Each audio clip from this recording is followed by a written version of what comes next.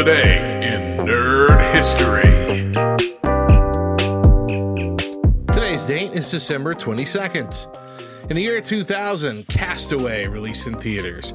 Castaway was a movie about a FedEx executive who survives a plane crash and tries to return home from a deserted island with the help of a volleyball named Wilson. In 2016, Night at the Museum released in theaters.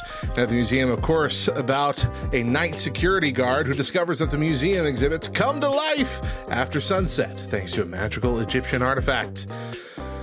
And in 2010, Back to the Future Part 4 released. Not a movie. It was a game. Back to the Future, the game. Released on PC and Mac. It was an episodic graphic adventure video game based on the Back to the Future film franchise. And it explored some of the alternative timelines and paradoxes that were created by the time travel in the first three films.